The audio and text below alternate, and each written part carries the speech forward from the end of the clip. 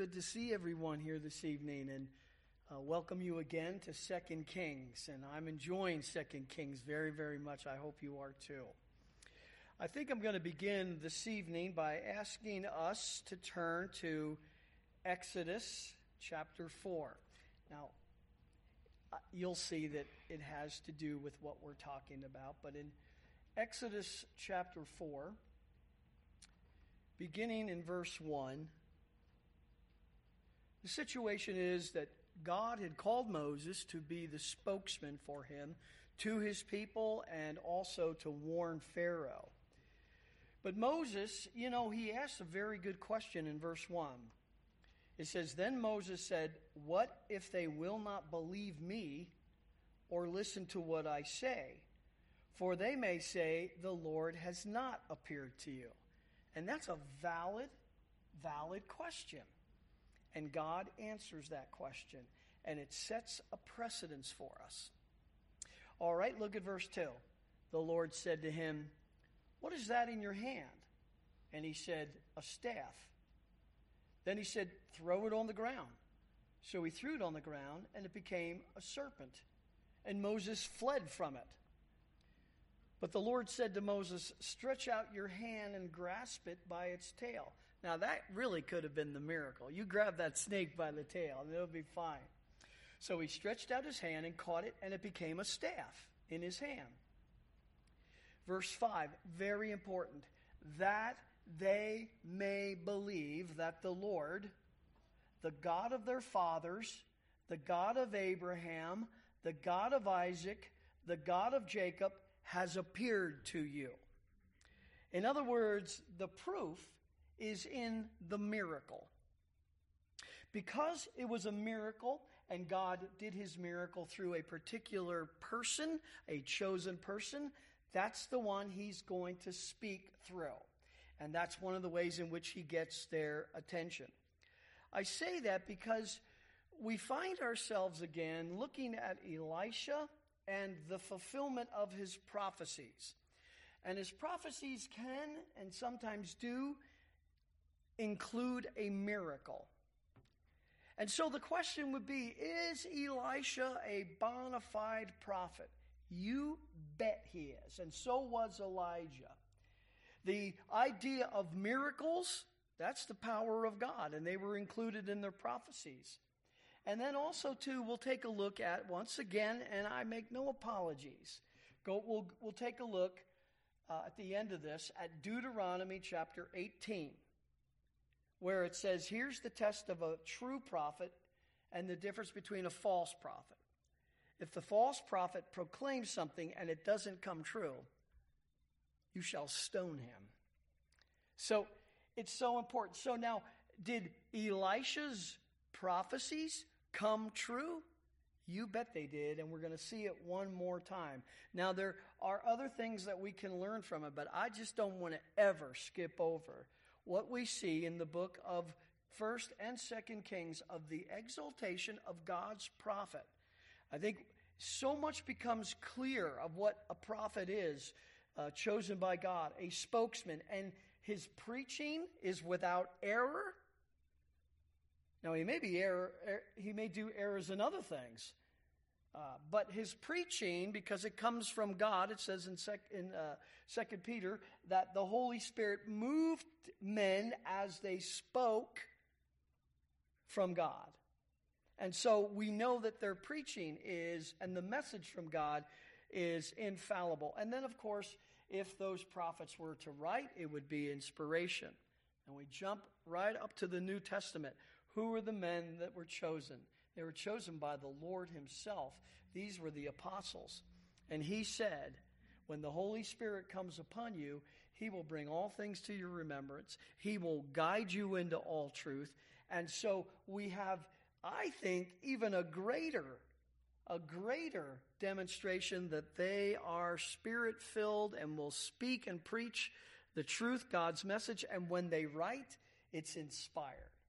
So anyway, I should say that at the beginning of every sermon because it's so true, and it's the foundation really of why we're here.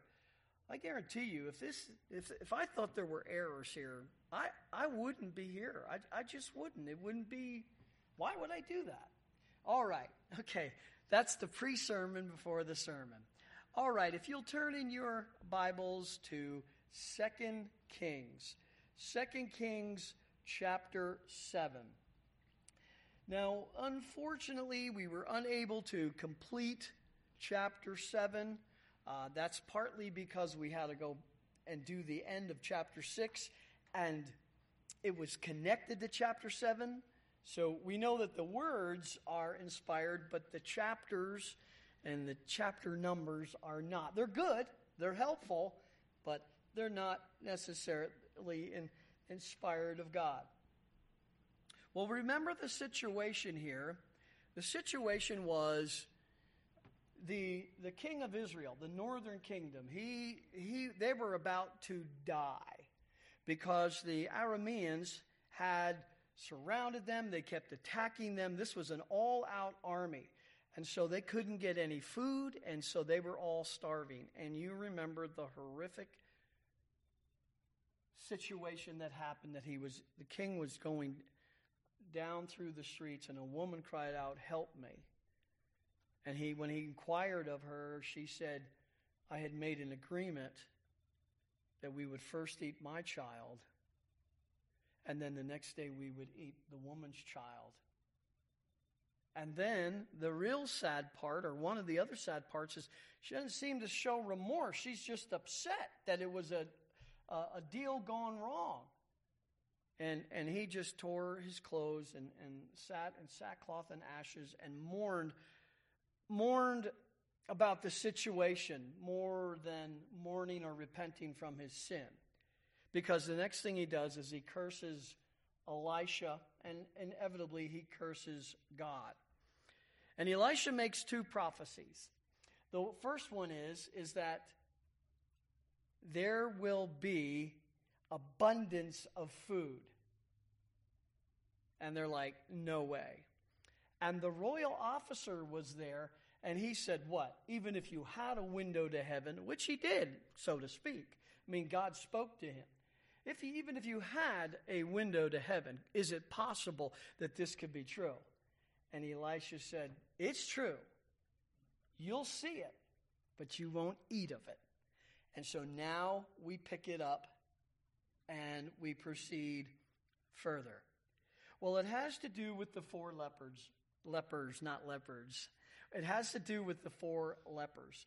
So there were 4 lepers there, and they were about to die like everyone else there from starvation. And they said, "You know what? Let's go to the Syrian camp. Maybe they will give us food. Maybe they will kill us, but we're going to die anyway." So they go to the Syrian camp, and there's no one there. The scriptures tell us that it was God who made them think that chariots were coming because they heard the sounds of chariots. And they were so frightened, they left everything in camp, including their horses and donkeys. And what we're going to see is as they were making an escape to cross the Jordan River, they're throwing clothes and they're throwing armor because they want to go as fast as they can, not to be caught by this army or armies. They thought that Israel had hired some allies to come and get them. So these lepers then helped themselves. And they ate all that they could. They saw clothes there, and they even saw silver and gold, and they hid the silver and gold. And that's where we stop. Well, let's just begin with a word of prayer, and we'll pick it up from there. Father, we thank you for your word. And Lord, it is exciting. And it's even more exciting because it's true. These aren't myths or fables. Lord, this is absolutely true. And this is how we know that the Bible that we hold in our hands is your word, infallible, inerrant. And so, Father, it has the authority then for what we believe, but it also has the authority for how we should live. So bring us in complete subjection to and agreement with the Scriptures in what we believe and how we live. But Father, there are many, many other lessons that we'll learn, and I ask you to bring that to us tonight and as we study through this, and we'll thank you for it. In Jesus' name, amen. All right, so let's pick it up in verse 9, because we're still talking about the lepers. 2 Kings chapter 7, verse 9. And this is what they said. Then they said to one another, "We are not doing right. This day is a day of good news, but we are keeping silent. If we wait until morning light, punishment will overtake us. Now therefore, come, let us go and tell the king's household." So at first, after they had their bellies filled and their pockets filled and their gold hidden, they started to be convicted of, oh my word, the idea would be everybody else is going to perish in that kingdom if we don't tell them.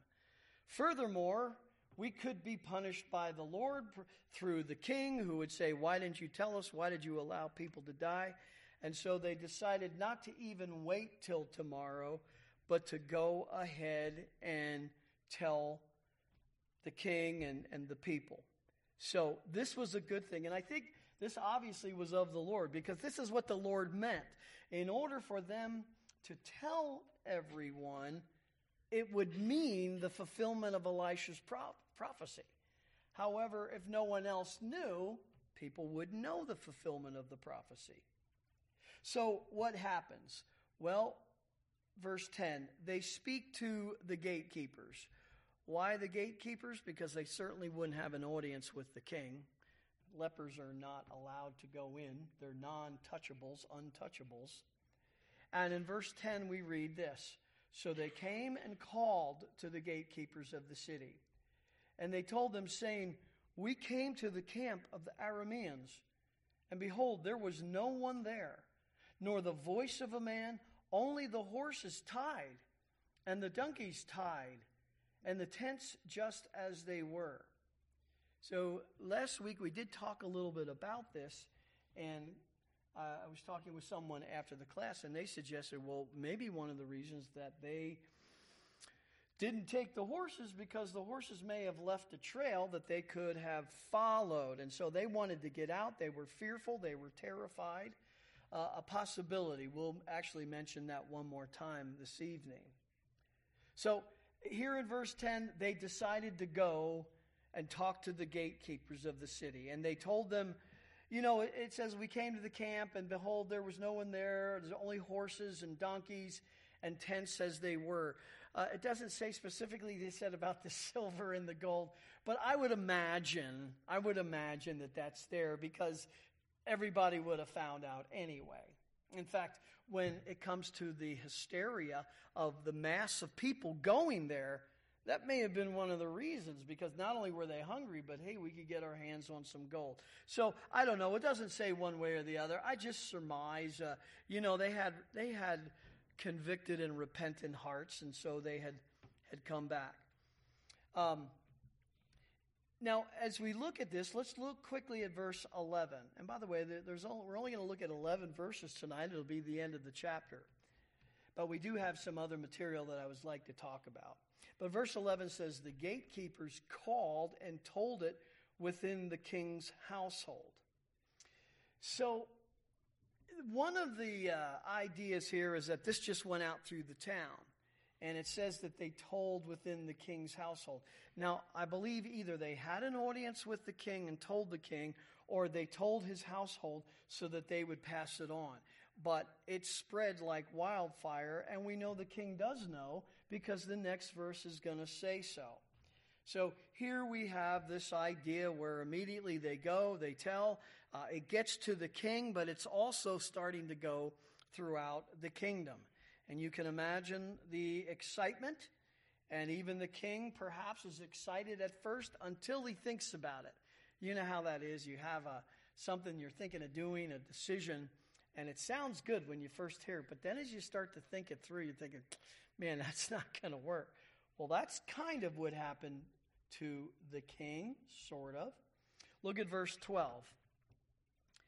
It says, "Then the king arose in the night and said to his servants, I will now tell you what the Arameans have done to us. They know that we are hungry. Therefore they have gone from the camp to hide themselves in the field, saying, when they come out of the city, we will capture them alive and get into the city." Now, this isn't a bad theory. And we've seen this kind of thing in strategies and warfare. The ambush and a trap. I mean, that's a long time strategy of warfare. But there is a problem that I see. The problem is he's not contemplating on Elisha's prophecy. That's out the window. What he's talking about is he just doesn't think it's true. He doesn't see God in the picture. He doesn't see the prophecies in the picture. But he just sees this as a trap. And he believes that when they all come out, they're going to be ambushed by the Syrians. Well, it's at this point, one of his servants has an idea. Let us send some people and go out and investigate. That's a good idea because we have the word of the lepers, but who can trust a leper, right? The only thing is, again, this should have caused the king to think of Elisha's prophecies. But you remember what he said in the beginning. This evil comes from the Lord. And of course, it's in reference to Elisha as well. Much like Ahab, his father, said about Elijah and Jezebel. What they said about Elijah. So now verses 13 through 16, we're going to take a look at this investigation. And it begins in verse 13. It says, "One of his servants said, please let some men take 5 of the horses which remain, which are left in the city. Behold, they will be in any case like all the multitude of Israel who are left in it. Behold, they will be in any case like all the multitude of Israel who have already perished. So let us send and see. What do we have to lose? We're starving. And if the Arameans are out there and they kill these riders, well, then they don't come back. We're going to die anyway. But let's at least test it to see if this is true." The servant seemed to have more faith than the king himself. Well, as we take a look at this, we look at verse 14. And in verse 14, look at what it says. "And they took, therefore, 2 chariots with horses." Now, there's 2 horses per chariot. So he's not sending out 5. He's sending out 4. You would think in such dire circumstances, it'd be helpful to send out as many as you can. Maybe half of them would be killed, but one rider could survive, just to let everybody know.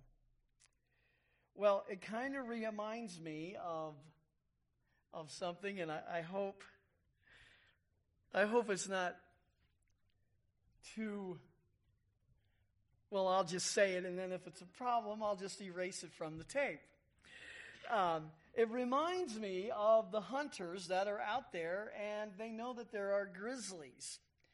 And they carry a 6-shooter, and they say, 5 is for the grizzly. Because you know the 6th one is for you, because you don't want to go through what you're about to go through. So the point that I'm saying is, maybe he's thinking, all right, here's the 4 that are going to go out, and if they don't come back, I'm going to take the 5th horse, and I'm going to get away. I don't know. That is really putting it into the context, but it is interesting that he only sends out 4 horses and keeps 1 aside. Now, let me see a show of hands who think I should erase that illustration. Okay, I'm going to turn the camera around and show that no hands came up. All right. We live in Wyoming, and that's the stark reality of things. All right. So these chariots then, these 2 chariots, they go out and they're going to investigate. And look at what they find in verse 15. It says they went after them to the Jordan. They followed them, or followed a trail all the way to the Jordan. Now there's no ambush happening at the Jordan River. That's a long ways away from where they were. So they weren't waiting in ambush. They were getting out of there. And notice what it says. And behold, all the way was full of clothes and equipment, which the Arameans had thrown away in their haste. Then the messengers returned and told the king. So maybe they didn't take the horses because they didn't want to be followed, to leave the hoof prints and know which way they went. But that kind of went out the window when they started panicking and taking off extra clothes to run faster and their equipment. Just on another note, since we're talking about Wyoming and we're all Wyomingites here, you know, when people do get lost out in the wilderness and they don't keep a cool head, they say many of them will discard their jacket and these things in not realizing that they're going to need it and they could die of hypothermia. But in panic, that's just what happens. You say, I got to keep going. I got to go as fast as I can. This jacket is too heavy. Yeah, but tonight it's going to be needed. So perhaps they were in paralysis like this. They were in such a panic. I mean, they're, you know, I can imagine it this way. You're going along and you're seeing that everybody's passing you. And everybody passing you doesn't have their armor on. And you're going, that's it, goodbye. And there goes the armor and whatever else that you needed to lighten the load. So they were delighted to see this. And by the way, that was a trail for them. And they were able to come back to the king and report it to the king. And that's what it says. So we don't know exactly what happens between 15 and 16, but you can surmise. The king hears it, that they're gone for some unknown reason to those who don't believe in God or Elisha's prophecies. And you can't keep a thing like that secret. The people, you know, heard about it. And look at verse 16, the very beginning.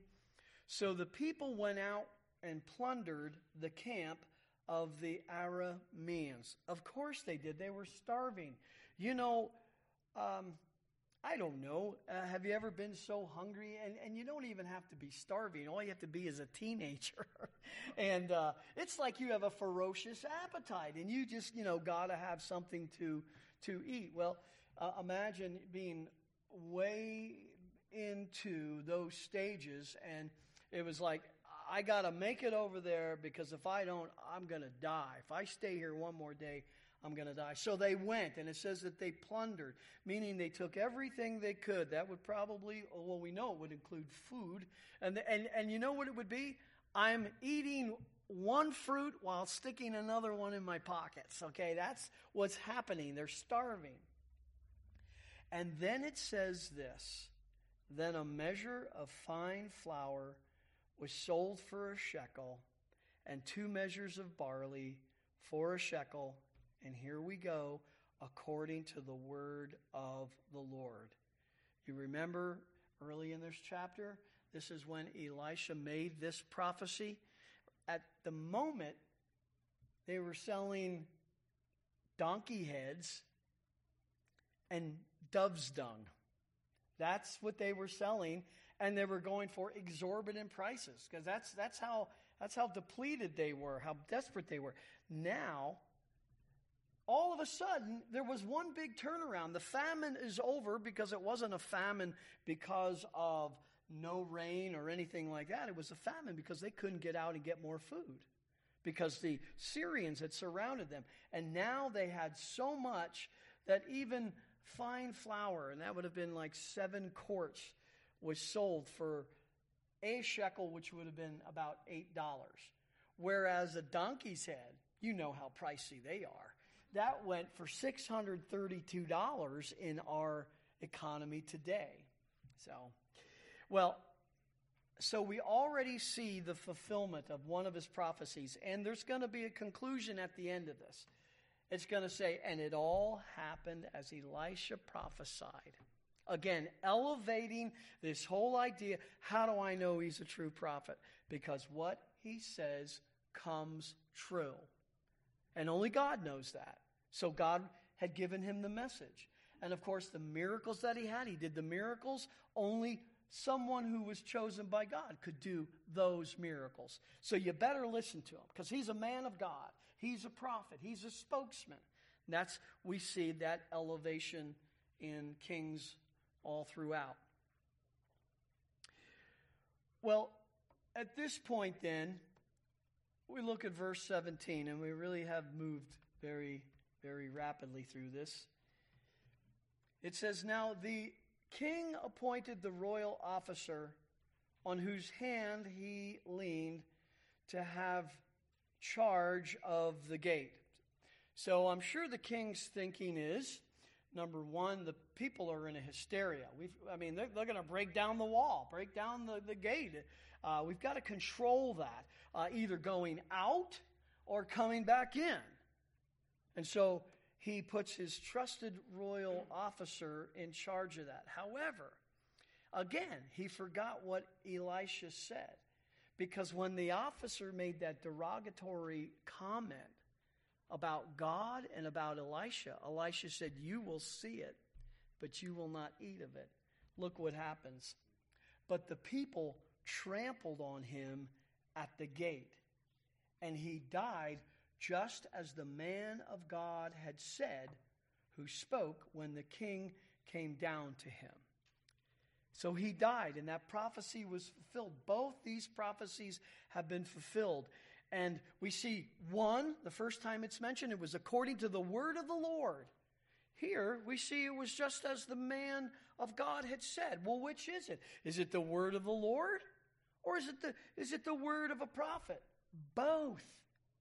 Because when the prophet spoke, he wasn't speaking his own opinion. He was speaking the word of God, the message that God had given him and even commanded him to say.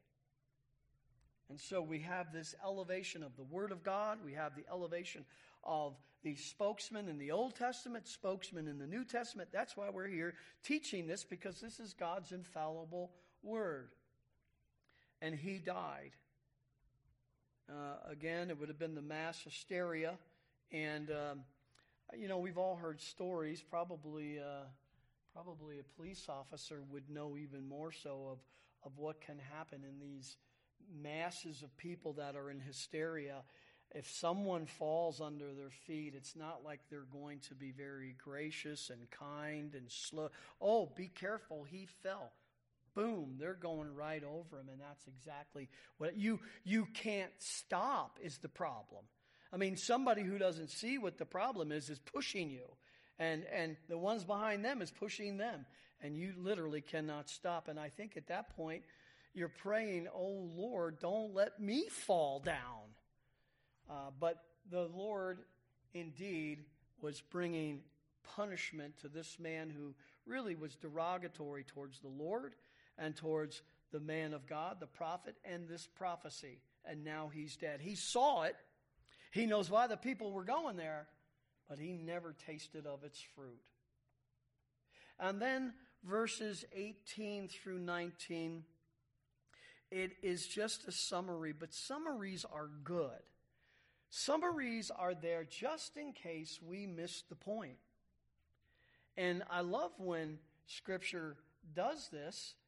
And we may be saying, "Well, maybe the guy doesn't know how to write." No, he does. By the way, it's inspired writing. So God is making a summary here, even though we know about it in the text. He's making the summary here because he wants to point out this emphasis. So in verse 18 it says, "And it happened, just as the man of God had spoken to the king, saying, 2 measures of barley for a shekel, and a measure of fine flour for a shekel will be sold tomorrow about this time at the gate of Samaria." And that was exactly right. And you could imagine there probably were elderly people there who couldn't make that trip, but maybe they had some shekels that they could buy it. And right away, I'm sure they threw the donkey's head right in the trash, okay? By the way, the dove's dung is either a name for a food like peas or something, some sort of peas, and it looks like dove's dung. So you're there and says, okay, eat your dove's dung. We got to finish this. Eat everything in your plate. Or it may have been for a fire starter. We know that all kinds of excrement like that have fertilizer capabilities of burning, and that's how they would burn a fire. Of course, I'm not sure I'd want to eat a burger off of that, but anyway, now that's okay. We're just not even going to. I will be voted off on any illustration beyond that. Okay, so the first one was that now, unbelievably, how do you stop a famine like that with people starving, and instantly, overnight, now you have an abundance. You bring the enemy. God causes the enemy to hear the chariots, which are not there. They fled and left everything there for the people of God. Once again, we're not only talking about the prophet here, but we're also talking about God's care for Israel, his people. Even though they're turning to other gods. In fact, that's part of the point. Why do you turn to other gods when I have provided for you and protected you and have made a covenant with you? You are my covenant people. Verse 19. Then the royal officer answered the man of God and said, so we're hearing it again. Now behold, if the Lord should make windows in heaven, could such a thing be? In other words, if we could see into heaven, if we could see God's mind, could he even do it? Calling God powerless, calling God unable to communicate his revelation to a prophet. And he said, behold, you will see it with your own eyes, but you will not eat of it. And so it happened to him, for the people trampled on him at the gate, and he died.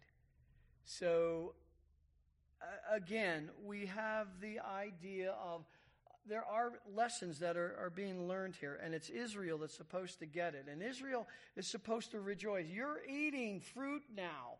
You're eating food, and you're rejoicing because God has done this, and you know God has done this because he did it through his prophet. So why the next day would you go back to worshiping Baal? And yet, that's exactly what happened. And it happens to the northern kingdom, and it happens to the southern kingdom, to the point where he's warned them for centuries and said, if you will not turn, I will send you to another land, not the promised land, and you will be under my chastisement. And that's exactly what happened. All right, so I do have two things I wanted to talk about. I do have a chart that I handed out. It's the chart of miracles of Elijah and Elisha and Jesus. So we're going to look at that in detail. But before we get there, I am going to ask us to go one more time to Deuteronomy chapter 18. And it just seems like no matter how many times we go back to this passage, it just becomes more clear and more clear. This is God's litmus test from the very beginning.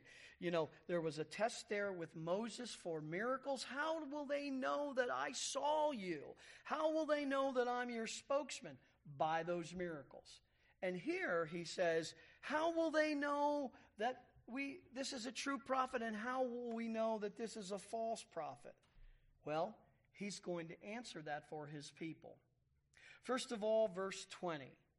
But the prophet who speaks a word presumptuously in my name, watch this, which I have not commanded him to speak, or which he speaks in the name of other gods, that prophet shall die. So there is an essence in the purification of those who claim to be prophets but weren't. And it was a purification that only the true prophets would be alive and speaking to the people, but it didn't work out that way. It didn't work out that way. But I want to look here for a second. Notice the word presumptuously, and he will use it again in verse 22. In the Hebrew, it is the first time Zod, and the second time Zadon. This is what it means. Presumptuously, like, well, gee, I just assumed, I presumed. No, that's not what's meant here. It means to act proudly. Oh, I know. Here's what the Lord's saying. Or to act with insolence. Well, now I don't even care that the Lord told me or not. I'm just going to say that. I'm rebelling against God. I'm being a shyster with you. And it even says, or rebelliously.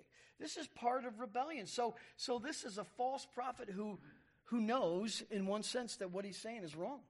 And he's saying it anyway. And he's pretty happy about it. And he feels like he's going to get away with it. But that's not true. If you were to turn over to Proverbs 21, 24, and I'll ask you to turn there, we'll see this word used.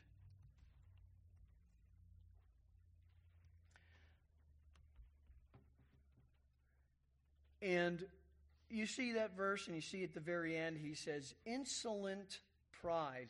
The word insolent is our word here, zadon. Now, but look at the words that are with it. Look at the synonyms. Somebody says, well, what's another word for thesaurus? Is thesaurus in a thesaurus? And actually you just say, yes, synonym works for me. But these are synonyms of insolent. Proud, haughty, scoffer are his names, who acts with insolent pride. That's a better picture of explaining what it means there in Deuteronomy chapter 18, verse 20. And you would imagine these false prophets, that whether they were self-deceived or not, and I believe that false prophets in that day and even false prophets in our day, some of them know. Some of them know and don't care. They know that the Lord has not told them, but they have people believing them. So as long as they have that and they're contributing, well, hey, we're good. We're good. It's the idea of insolence and rebellion. In Jeremiah, you don't have to turn there, but the word is used in Jeremiah 50, verse 32. It says, the arrogant one will stumble and fall with no one to raise him up. And the word arrogant there is this word which means this is what he's doing. So it's someone who's arrogant and not someone who is a true prophet. And it says, so if you speak presumptuously in the name of the Lord, meaning that I'm just going to say it is and I'm rebelling and I don't even really care. But then notice what it says here then. It says, which I have not commanded him to speak.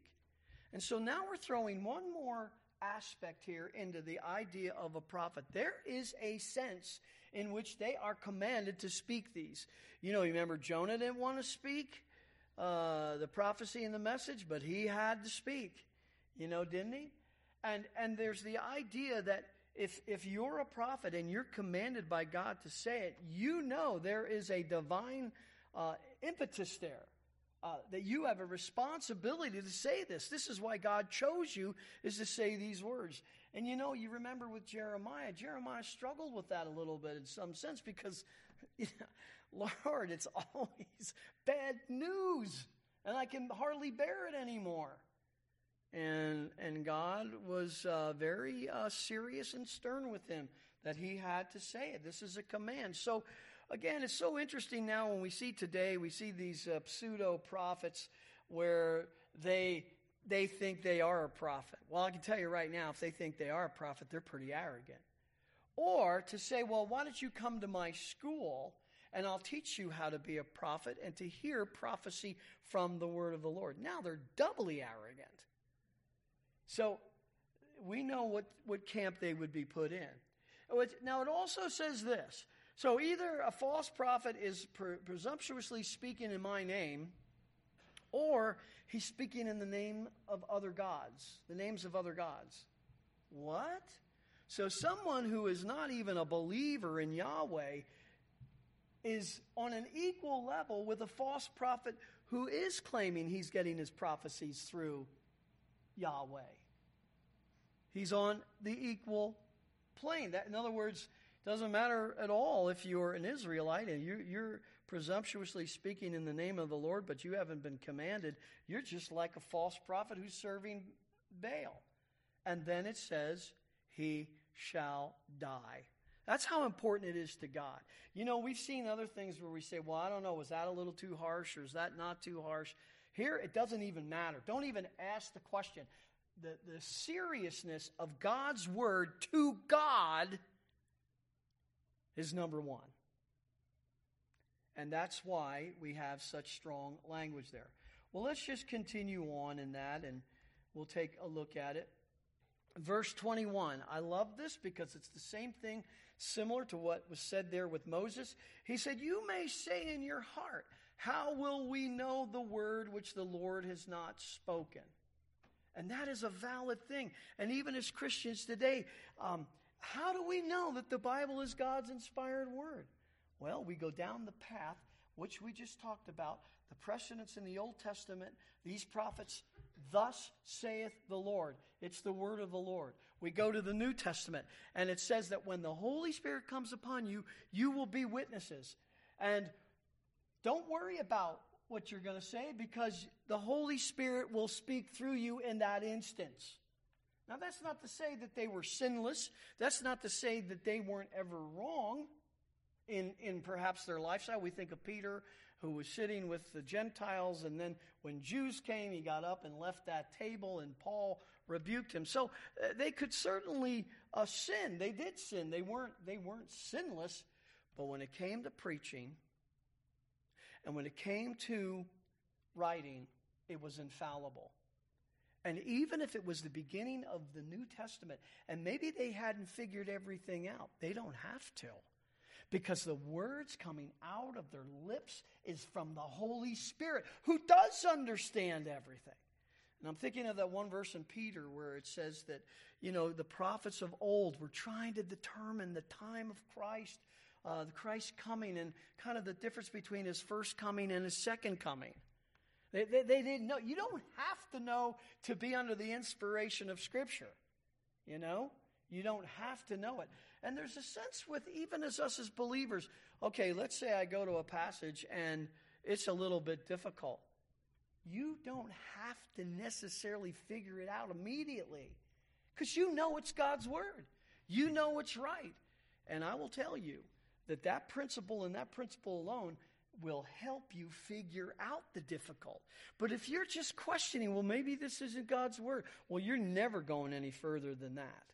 But if you know, well, I don't know what it means, and it looks a little difficult, but I know it's God's word, so I know there's an explanation. And then the next thing you do is you go down and say, okay, this one is hard to understand. This one is simple. It's clear. So I take the clear because it's God's word, and that's how I interpret the difficult, because there can be no contradiction. Anyway, man, I really am preaching tonight. But it is my heart and soul. It is my passion. I mean, it really is. And verse 21 says, well, then how will we know? The Lord's going to answer that. Verse 22. He says, when a prophet speaks in the name of the Lord, if the thing does not come about or come true, that is the thing which the Lord has not spoken. Of course not. Because, number one, the Lord knows the end from the beginning, because he planned it from the beginning. And in addition, he's the one who's carrying it out from the beginning to the end. So, of course, anything that comes from God through a prophet or an apostle will absolutely come true. It is true. It cannot be any other way. And we need not fear just because people say, well, I don't believe the Bible's inspired of God. And part of me says, I'm sorry. Man, I'm really sorry for you. Wow, you have no hope, no basis or truth for anything. So if the thing does not come about or come true, then the Lord has not spoken it. And then it says, the prophet has spoken it presumptuously. Verse 20 says, the prophet shall die. And it says, you shall not be afraid of him. Meaning what? I'm not going to be afraid if I don't listen to his false prophecies. He's going to threaten all these things that if I don't listen, this is all going to come upon me. And by the way, that's what they do today. That's exactly what they do today. They promise these unbiblical promises that never came from the Lord. And then there's always these negative things. You won't be blessed by the Lord. You won't have this. And so do not be afraid of them. Do not be afraid of them. You don't have to back down, and you don't have to feel like, well, maybe they have something that we don't know about. No, we have something that we know about, and that's the Word of God. Well, then let's move off of that. Let's get off of that soapbox for a little bit, just for a little bit. And let's turn to our chart. So I've been wanting to do this for a while, and I did hand out this chart some time ago, and I even tried to color code it for you because some interesting things here. One is, let's make some comparisons between Elijah's miracles and Elisha's miracles, and then let's also look at Jesus's miracles. So, and we have done some of this, so it's not new to us, but I thought this would be a good time, since we have a little extra time, to just go through some of these things. And also, too, I'm just going to throw it out there. Elisha has more miracles than Elijah, and quite possibly 32, depending on what you call a miracle and what you call a prophecy. But anyway, it's pretty close. And I have it here in this chart that it's 16 to 32. But the question would be, well, if Elisha did twice as many miracles as Elijah, why does it seem that Elijah is the prophet? Moses is the deliverer. Elijah is the prophet. Well, let's just take a look at some of these. There are, first of all, some of the comparisons that they did. We see that Elijah parted the waters. Now, I didn't get this color-coded, so there is a star aside of it on your chart. It's about it's about the 14th one down. Elijah divides the water in the river. You remember that? When they crossed to go over, and Elijah says, you don't have to follow me. And Elisha said, by God, I will. Well, the very first miracle that Elisha does up in the top is he divides the water in the river. He does the same thing. So we see one, this is giving him precedence as a bona fide prophet.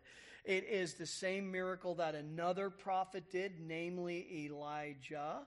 So we see this here, and this is already giving Elisha the mantle, which he already had. And then look at the yellow. I think it's yellow in yours. We're on the left-hand side of Elijah's miracles. It says flour and oil never run out. You remember he did that with the widow at Zarephath. This was Elijah. You remember that? It never ran out as long as he was there. Well, we also see some provisions from Elisha, similar to that. Not exactly the same, but it's the same thing that he's providing. And if you drop down to about the, the sixth or seventh, it says Elisha and the widow's oil. That was a wife of a deceased son of the prophet, and she was starving, and he tells her to go get jars, big jars, and a miracle happens that they all get filled up with oil as she keeps filling them up. So he provides as well. And it's interesting that oil is also involved. But we also have another one down a little farther than that where Elisha multiplied food. Someone had brought some food, and it was very much like Jesus and feeding all of the people. He multiplied the food. We also have, where Elijah prays for a drought. It comes. And then later prays for rain, and it ends the drought. Well, we don't quite have that here so far, but we do have that Elisha miraculously ends the famine. So they're somewhat similar. Now, back to the question, by the way, we see leprosy. Elisha heals Naaman of leprosy. So that's a point that you want to hang on to.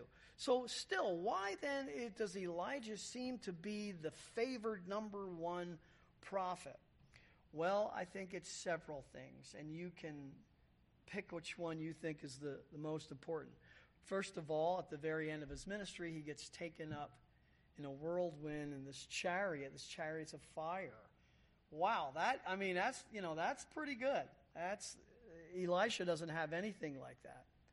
Secondly, the other big thing, and this may even be the number one, is with the fight against the prophets of Baal. And they try to light this sacrifice on fire, and it shouldn't be a problem because their god Baal is supposed to be the god of fire. Should be an easy thing.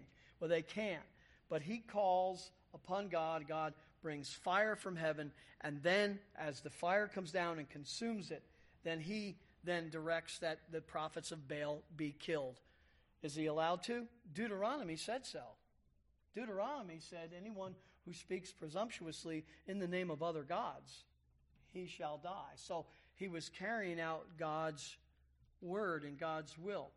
And so we see, and you might imagine this might be something that would be very appealing to Israel.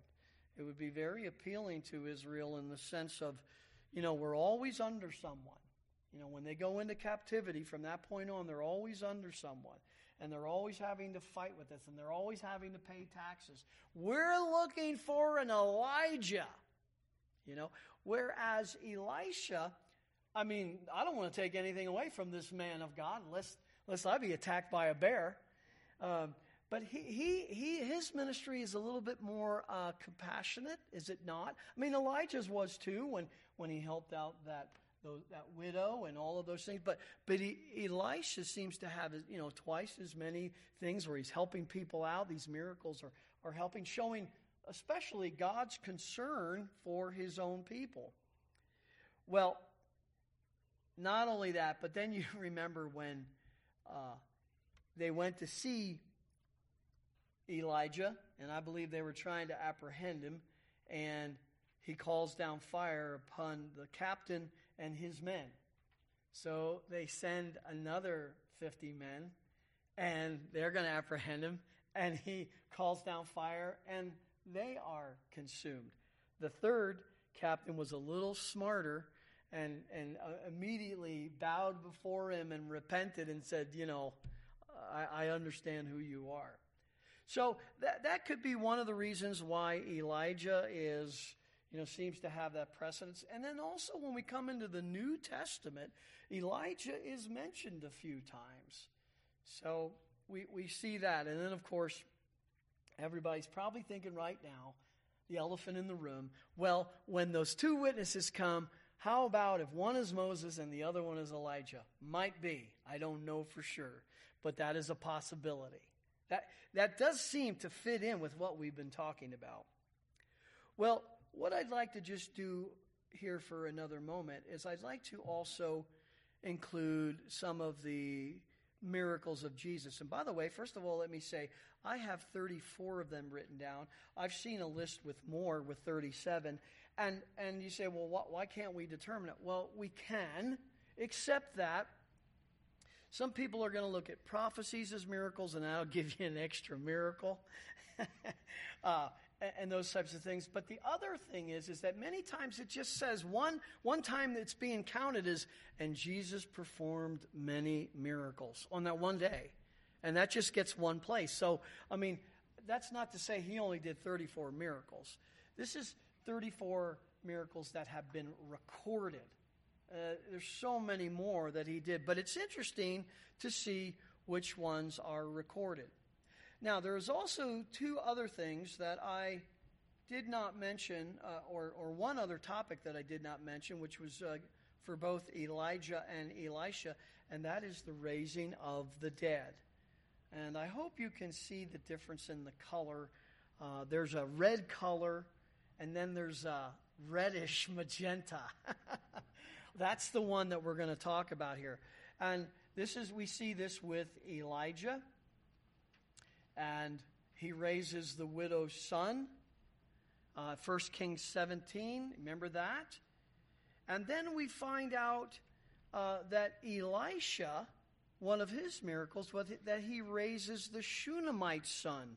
And by the way, if you just go one up, this is a chart. I didn't write this chart. I got this chart off the internet. And it says, Elisha decrees a son be given to the Shunammite woman. So, that is another miracle. And of course, she does have a child then. And then the child dies, and she makes no bones about it when she goes to see him. But he raises the child. Well, when we go to the New Testament and we see Jesus raised several individuals. The first one in number 8, Jesus raised the widow's son from the dead in Luke 7. And then number 12, Jesus raised the ruler's daughter from the dead, Matthew chapter 9. And of course, who could forget number 29? Jesus raised Lazarus from the dead. And that was not a resuscitation. He was dead, and then he was brought back to life, not with a glorified body, but he was brought back to life. So we see 3, and there may have even been more that were not included or written down. And then you could even include number 33, Jesus himself rose from the dead, and I don't have the scriptures there, but he does say, I lay down my life and I take it. So the Father's involved in his resurrection, the Holy Spirit's involved in his resurrection, and in a mystical, difficult way, the Son of God was also involved in his own resurrection. So we see this. So one of the things that we're seeing is Jesus doesn't get bested, okay? And I think there's a point there. The point is that God's Son is God's Son. He's the God-man. And it says in Hebrews, it says that before God spoke through prophets and through many various ways, but now he's speaking through his Son. And of course, he is the Son of God. He is a prophet. He is a priest. He is a king, but he's also divine. He's also God. And so we see so many of these. Now, here's where we come full circle. What's the importance of that? You remember Moses? He said, how will they know? And he said, throw your staff down. A miracle. They will know by a miracle. Now, maybe everyone isn't going to know that. Well, they should. But the Jewish people of all people should know this. Because they talk about Elijah. They talk about Elisha. They have all of these miracles from Moses. They see these miracles. They believe these miracles. They believe it's a test of a true prophet. And here comes Jesus doing all of these miracles, but they will not listen to what he says. And by the way, that was also spoken of in Deuteronomy 18. You don't have to turn there. But in Deuteronomy 18, it says something very interesting.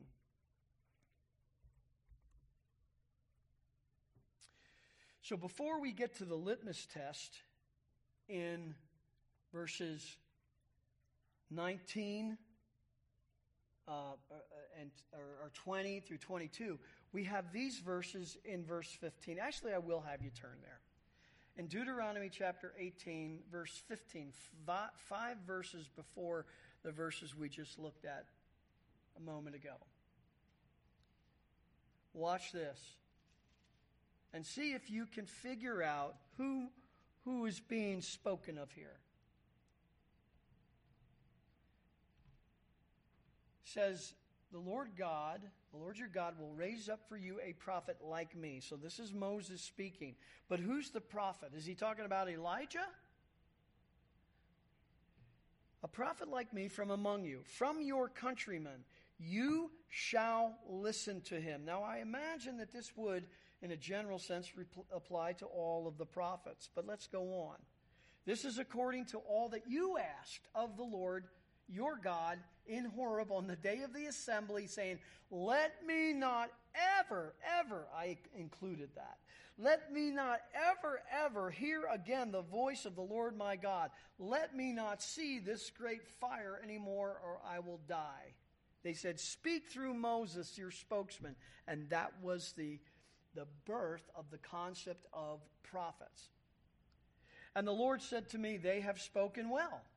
And then he says, I will raise up a prophet from among their countrymen like you, and will put my words in his mouth, and he shall speak to them all that I command him.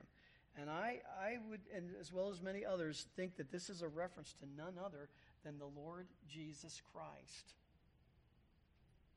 Verse 19 says, it shall come about that whoever will not listen to my words, which he shall speak in my name, I myself will require it of him. And then he goes into the litmus test. This would be the Lord Jesus Christ, I believe. I mean, it would have an application in general to all of the prophets, but he makes it singular, a prophet. And who could that possibly be but the Lord Jesus Christ? Now, how do we know that he was prophet, priest, king, and divine? Because of the miracles. Because of the miracles that he did. And these were miracles similar to the Old Testament, although not exact. He is not bested by these other prophets. And Elisha has some 32. Well, we see also, too, in the keeping of feeding, Jesus, number 19, fed at least 5,000. This is Matthew 14. And then look at 22. Matthew 15, he feeds 4,000. So we know that those aren't the same thing. Those are two different times. And he fed them. Well, who do we know that fed individuals or people in the Old Testament? Well, at least Elijah and Elisha. And then as far as the leper, we only know that Elisha healed a leper and pronounced judgment of leprosy on Gehazi. Well, we find out, number 6, Jesus healed a leper in Mark chapter 1. And then all the way down to number 28, Jesus cleansed 10 lepers. That is not a parable. I believe that is those are true events there. We also find out that he heals the blind.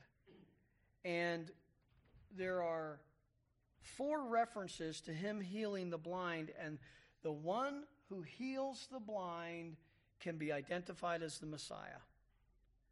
And we really don't see anyone healing the blind other than Elisha making them blind and then captive and then surprise, opens up their eyes. But Jesus healed the blind. And this was something that is spoken of him in the Old Testament as to identify him as the Messiah.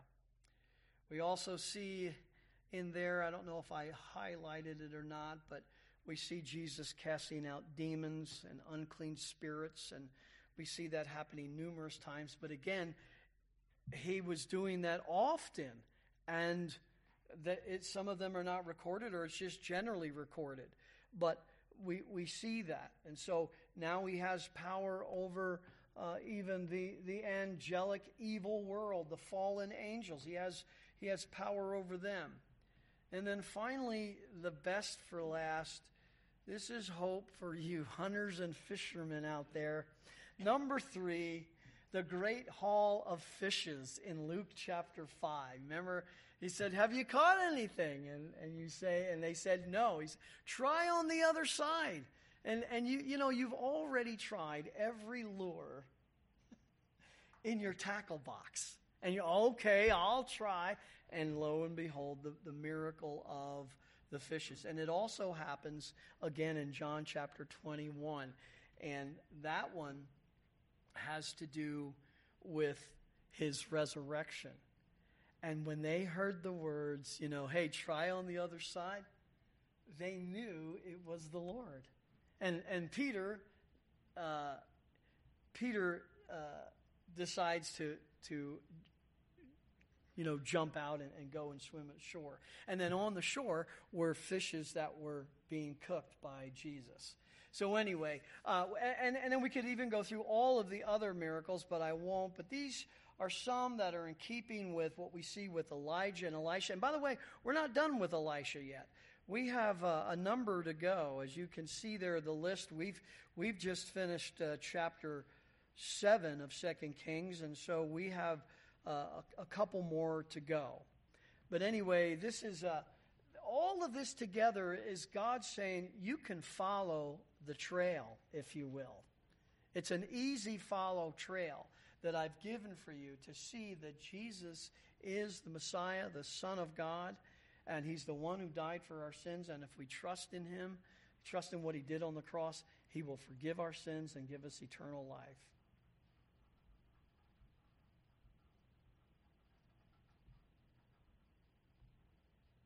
All right.